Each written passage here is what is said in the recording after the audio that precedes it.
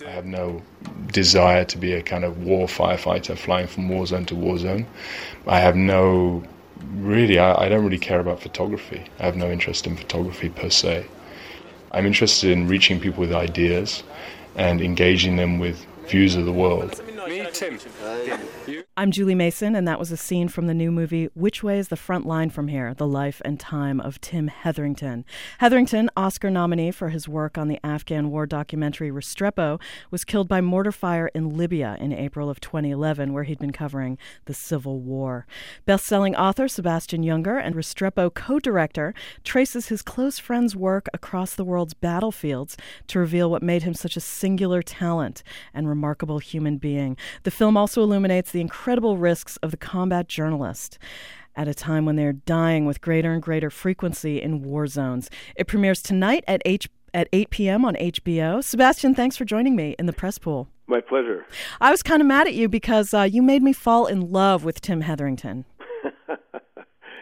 Oh, well, you're going to have to get at the back of the line. There's quite a few of you out there. Tell me how this movie came about. Well, I got the terrible news on April 20, almost 2 years ago, that my good friend and colleague Tim had been killed in Libya.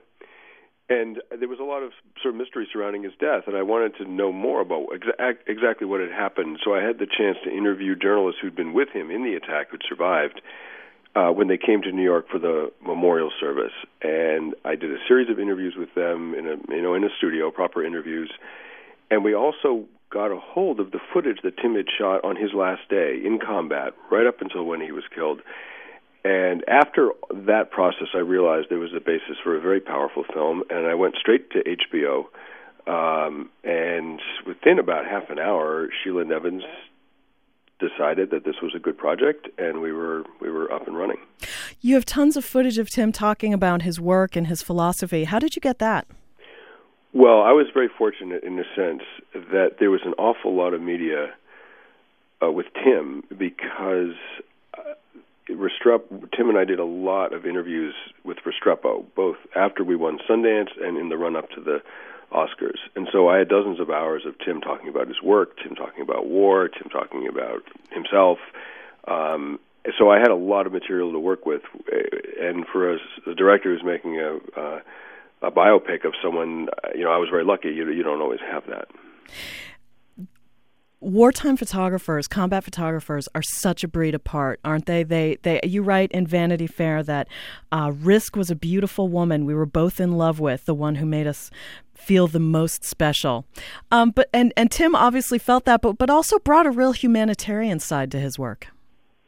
He did, and I think that's what made him not unique, but I think a little bit exceptional. I mean, combat journalism is a tough job, and you sometimes develop a kind of thick skin to human suffering, out of necessity. Mm-hmm. And I think Tim somehow managed to be very brave in combat, an extremely good photographer, but he also really retained his humanity. And, I watched that play out not just in war zones, but everywhere. He was just interested in people.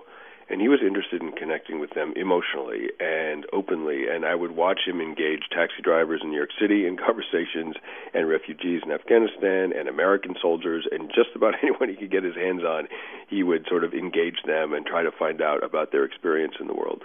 I was really struck by his interest in people, and that's something that his parents talked about in your documentary. And when he went to Liberia, he was really interested in the people and the children there.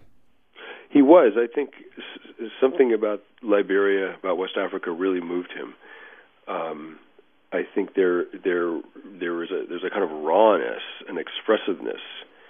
I've worked in West Africa as well, and Tim is coming from sort of the gray streets of London, of course, and I'm from Boston. And you go to West Africa, Liberia, Sierra Leone, and there really is a kind of expressiveness and rawness in the society there, which is both intimidating and very, very appealing. And Tim, when Tim was exposed to West Africa, he just sort of came alive as a photographer and as a person. I decided at the end of the war to stay on in Liberia. It seemed that although the war had finished, that my job was not finished. I felt that what Liberia needed was for people to really take part in the society.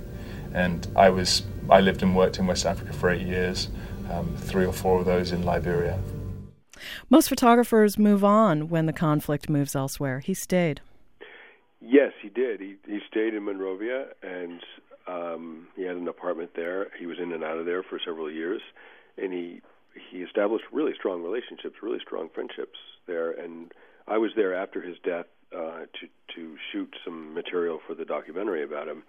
And I just kept meeting people who had known Tim years before and would just be in tears in talking about his loss, about his death. I mean, he really affected people over there. I'm talking with Sebastian Junger, photographer, filmmaker, and author, about his new documentary, Which Way is the Front Line from Here? The Life and Time of Tim Hetherington, which debuts tonight at 8 p.m. on HBO. So he saved at least one life. I assume he saved more than that. He really got into portraiture and really got involved with his subjects, really sort of emotionally involved, that seems to me one of the extra risks of his work, not just the danger of mortar fire.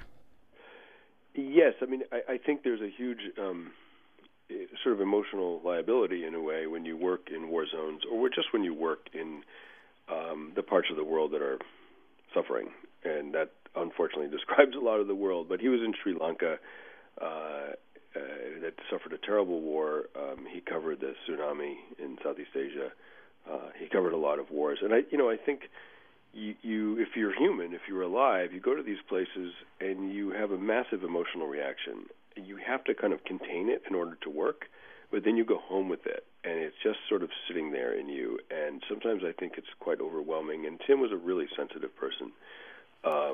He was very brave in combat. He really was. He could shut down his worries about himself pretty effectively, but he was a very sensitive person, and I think his experiences overseas expanded him immensely as a person, but also really cost him.